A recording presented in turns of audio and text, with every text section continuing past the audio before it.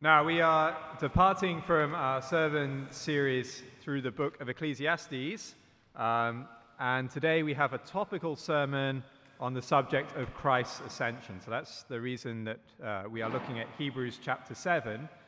So please, could you keep your Bible open at that chapter, Hebrews chapter 7, and that can be found on page 1196, 1196.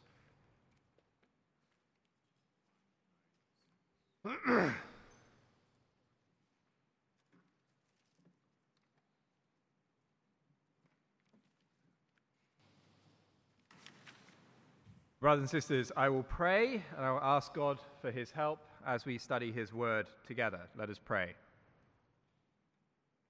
Our loving Father, we thank you that you have revealed yourself to us in the gospel of your Son, that in the fullness of time you sent him to be born of a woman, to be born under the law, to suffer the penalty of that law, to be crucified under Pilate, but to rise from the dead, to be vindicated, and to ascend into heaven, to be glorified in your presence forever.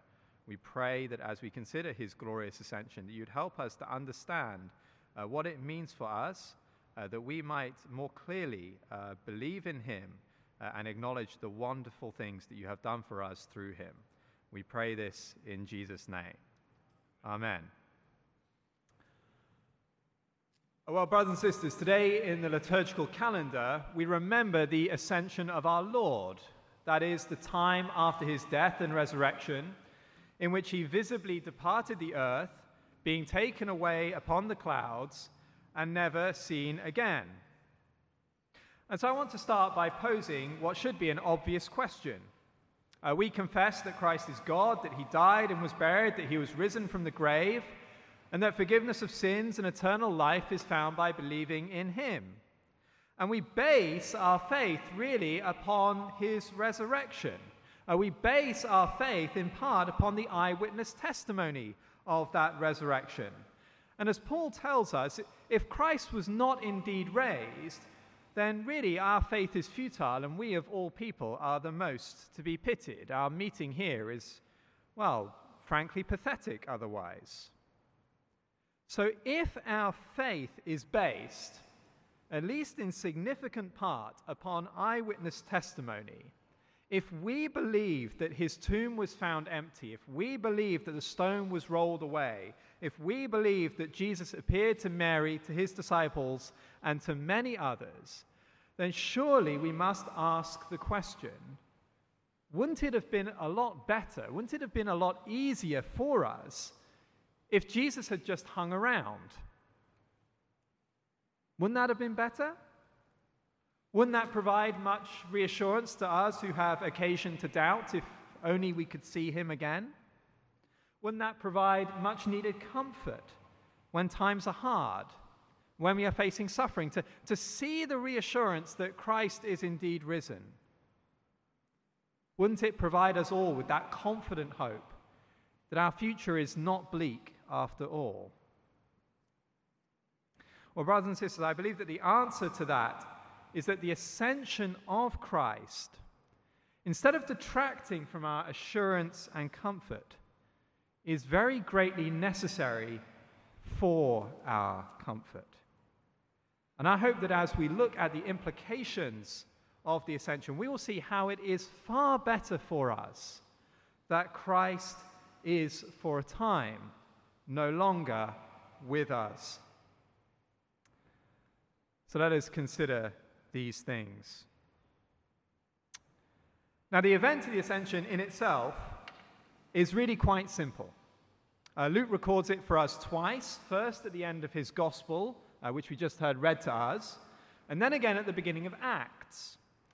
And what is striking about those accounts is that for an event that really must have been quite spectacular, the descriptions of it are remarkably short. So, for example, in the gospel we have just heard, Luke says this: Jesus led his disciples out as far as Bethany, and lifting up his hands, he blessed them. And while he blessed them, he parted from them and was carried up into heaven. That's it. He was carried up into heaven. Nothing more. And so there is a danger for us here. Because Luke almost trips over this event.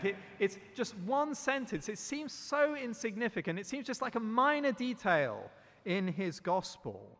But we must not be confused. Although the description of that event is simple, it is short, it is succinct, the significance of that event is deeply profound. And in particular, the significance which I intend to show you, what I think the New Testament tells us, is what the Ascension tells us about the present work of Christ, what it is that he is doing right now. And that means, first and foremost, one thing, that the ascension of our Lord does not mark the end, it does not mark the ceasing of his redeeming work. No. On the contrary, just as Christ himself has been exalted, so too has his work. For just as Christ in his earthly ministry discharged the office of a prophet, a priest, and a king, so too in his heavenly glory does he continue to execute those offices. And indeed, the work of each office, far from ceasing, is actually further empowered and is more glorified, and that for the great benefit of every one of us who are seated here who believe in him.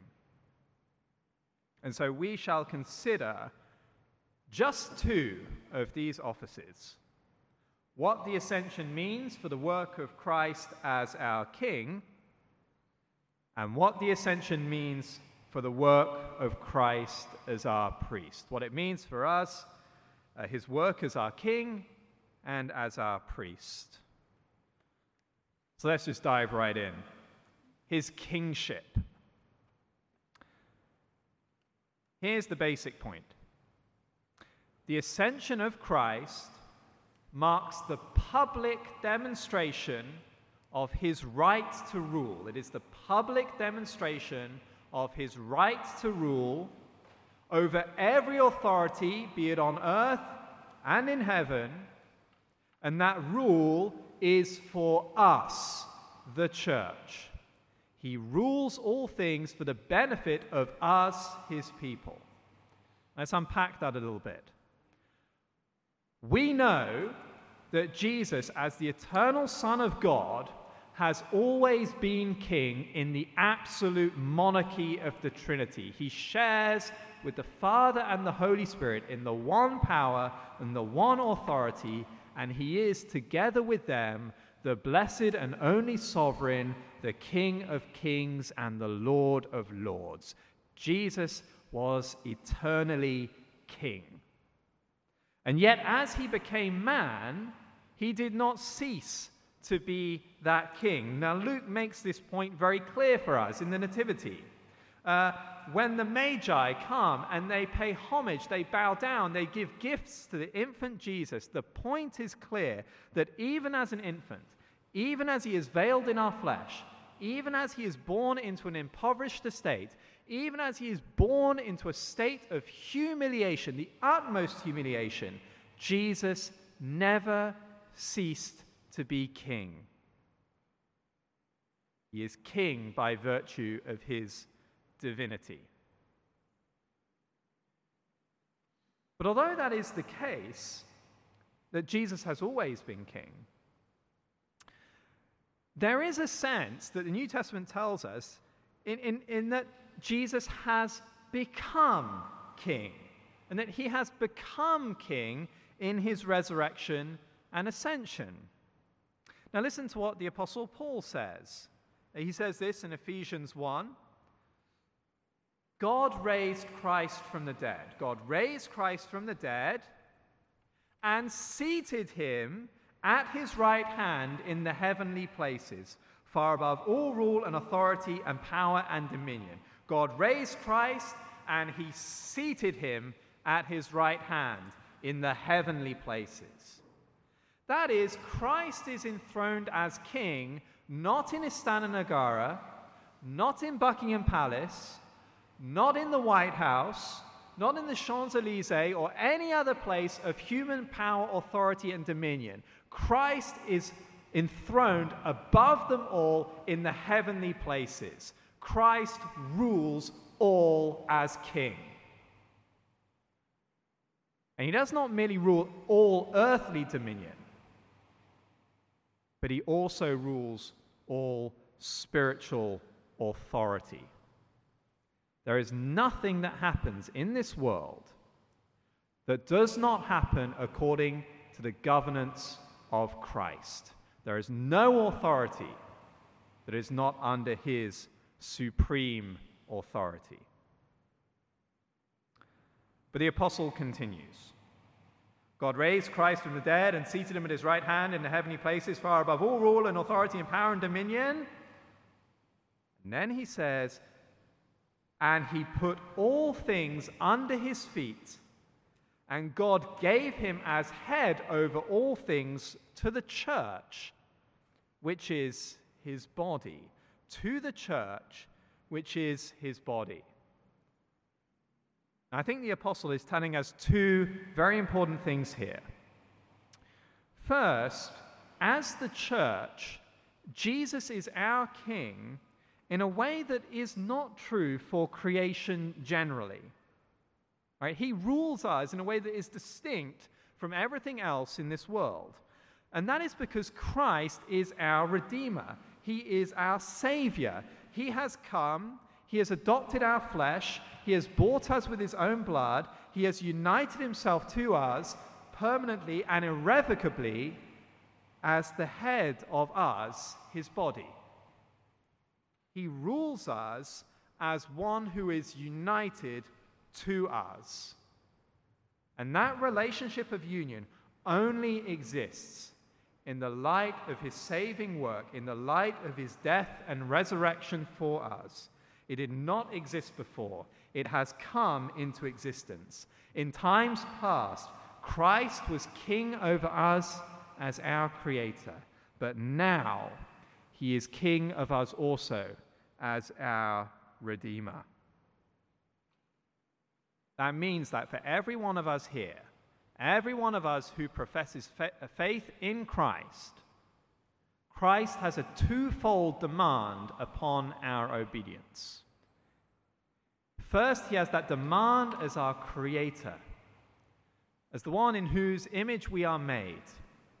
We are obligated to give him all honor, glory, and praise. That's it.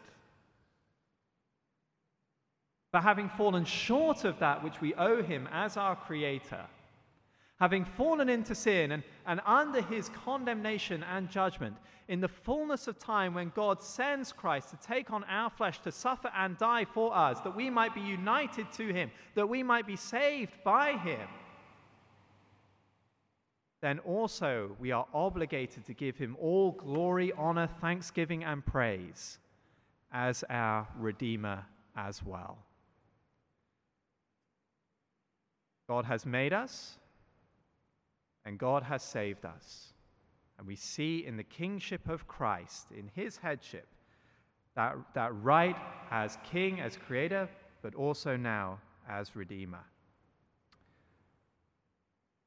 I think, though, Paul is also telling us that in his ascension, that God gave Christ as head over all things for us. As head over all things for us. That means that Christ presently governs the universe, has all authority, power, and dominion subjected to him, and he governs it for the benefit of us who are his people. There is no authority over which he does not have control, and there is nothing that he does control that he does not do so for the sake of our eventual good, that we might be saved by him, preserved by him, sanctified by him, and eventually in the fullness of time glorified by him. And I think as Malaysians that has quite a significant consequence. You see, in this country, I think that we are inclined to get worried about the direction of politics. We're inclined to be anxious about the result of a general election. Which way is the authority in this country going to go? Is it going to go in the direction that is going to be more hostile to Christians? And if so, what we need to do is we need to mobilize politically against that. Now, of course, there is a way in which we should be concerned about those things, and there is a way in which it is right to be politically active. But if what we become is anxious that Christ is not in control of all things, and he's not governing all things for our good, and that if bad things happen, it means that Christ is not quite in control, then we have got things profoundly wrong. Whether the situation in this country becomes extremely difficult for Christians, Christ is still king. And not only is he king, but he is governing all things for our benefit. Individually, that he might see us to glory, and corporately, that as the church, we might show forth his praise. So that's my first point. The ascension of Christ marks the elevation of his kingly rule. And so now we must consider the second point, that the ascension of Christ marks the elevation of his priestly ministry. The elevation of Christ marks the elevation of his priestly ministry. And to do this, we will now look at the passage in Hebrews. I'm going to overview Hebrews chapters 6 through 8, but you'll be greatly relieved to learn that to simplify matters, I'm just going to look at the conclusion that the author makes in chapter 8, verses 1 and 2. So could you just look at that with me? Chapter 8, verses 1 and 2.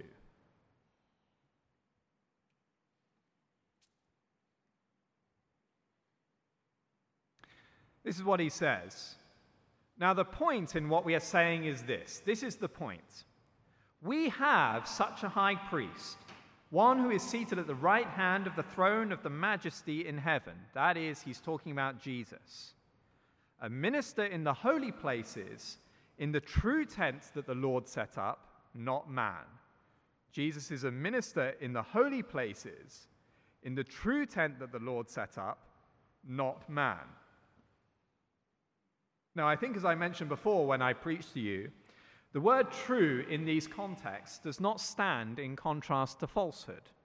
So I said that I can describe myself as a true Englishman, and all I mean by that is that I am a typical Englishman. That's what the word true means in that sentence.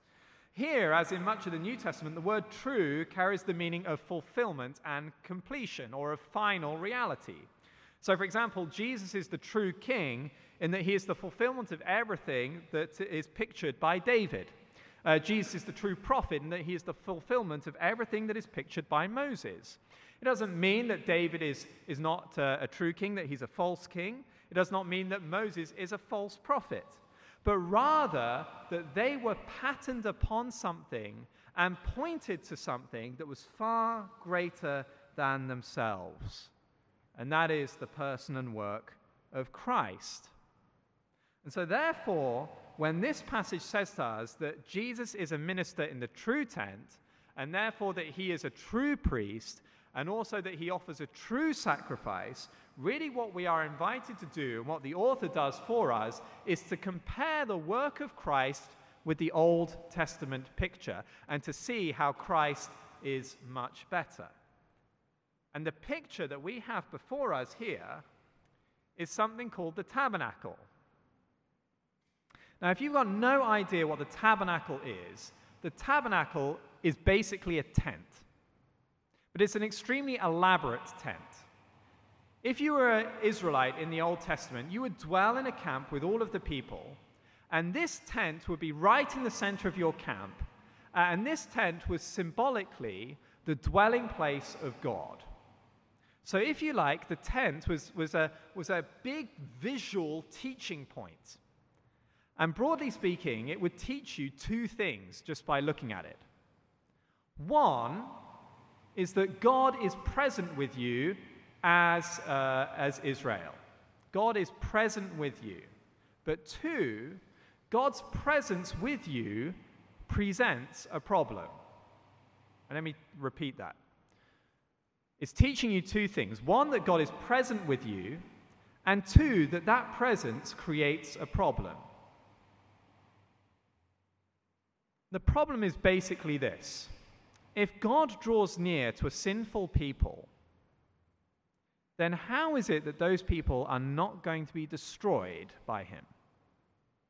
If we acknowledge that we are sinful, if we acknowledge that we are guilty, if we acknowledge that we are stained by sin, that we are corrupt, and we simultaneously acknowledge that God is a holy God, unstained by sin, then to come into his presence is a fearful thing. And so, whilst in the Old Testament, God symbolically says that I am coming to dwell with you, I am going to make my presence among you, I will be near with you, simultaneously he says, but not that near. Don't come too close, because you are still a sinful people and I am still a holy God. And the way that that would be communicated to you would be through curtains and veils. The tent has got a structure. It's kind of got three dividing partitions, and each one is separated by a barrier. And each barrier, each veil, effectively says, you can't come in. You can get close, but not that close. There is one exception to that. One man, once a year, would be able to go right into the middle of that tent, right into the center, right into the presence of God, into his throne room. And he would go there with one reason, and one reason alone, to represent the people and to make atonement for their sin, to cleanse them of their sin, to purify them of their sin, to take away God's anger against their sin. And the person who did that was the high priest. And the way he did that was basically twofold. I'm coming towards the end, okay? So this is the two basic things that he does. Number one, outside the tent, he would slaughter an animal. The blood of that animal takes the place of the blood of the Israelites, because God demands that death be meted out upon people who are sinful. And so the animal takes the place of the people of Israel.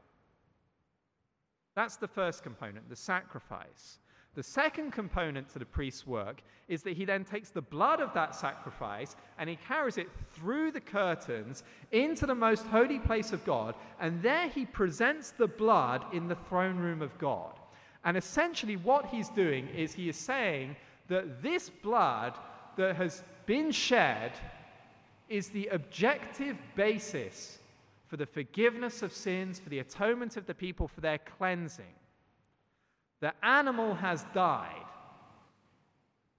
and this is the basis now for the atonement of Israel.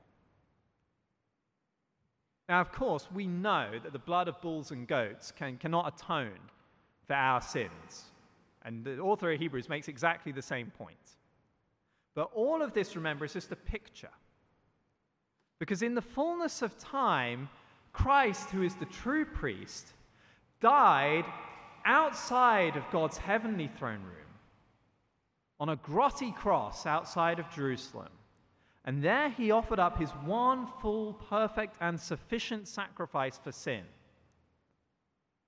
And then in his resurrection, and most importantly, in his ascension, what he does is he takes that sacrifice that he had made and he brings it right into the presence of God. And there he presents it as the objective basis for our purification, for our forgiveness. So just as if you were an Israelite and you saw your priest going behind the veil, disappearing from view, carrying the blood of the sacrifice, you would not despair. But actually, you would be aware that what was going on was integral to your salvation. That the blood was being carried there to make purification for you. And in the same way as Jesus offered up himself to sacrifice on a cross, he has to present that sacrifice in the true tent, in the heavenly places before God. He has to stand there eternally with his sacrifice, that we might be accounted righteous before God. So I asked in the beginning, in what sense does Christ ascending into heaven give us any assurance? In what sense does it give us hope? In what sense does it provide us with comfort? Well, if we understand what it is that Christ has done, then in no way does it detract from our comfort, but it adds to it. For we know that the purpose that Christ has gone is to go and stand there with the wounds of his cross, that he might present that sacrifice to his Father and make all of the legitimate demands that that sacrifice has to make, that we might be saved on the basis of his death. So what assurance do we have in the ascension of Christ?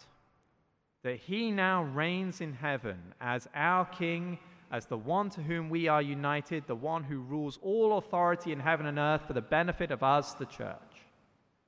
And we know that the fact that he stands there, the man who is perfect in holiness, carrying with him the scars of his cross and of his sacrifice, is the one assurance that one day we too will be glorified with him in the presence of God, holy and perfectly pleasing to him. Let us pray.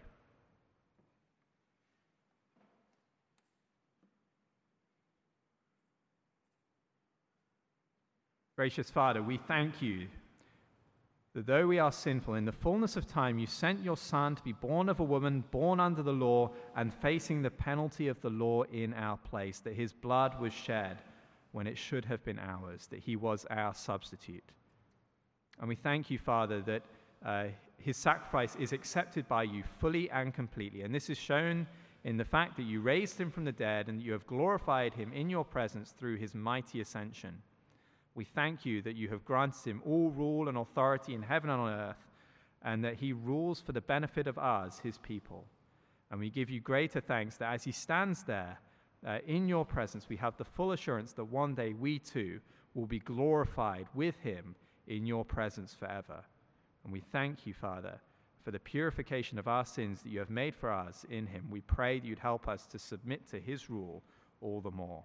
And we ask this for the greater glory of your holy name. Amen.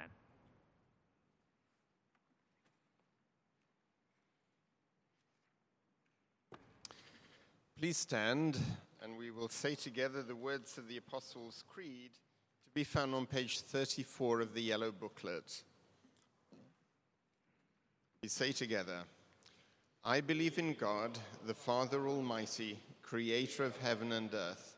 I believe in Jesus Christ, his only Son, our Lord.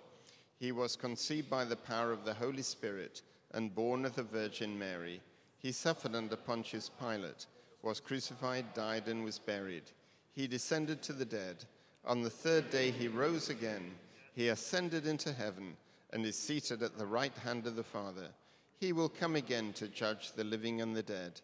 I believe in the Holy Spirit, the Holy Catholic Church, the communion of saints, the forgiveness of sins, the resurrection of the body, and the life everlasting. Amen. Please kneel or be seated for our time of prayer. Lord, have mercy upon us.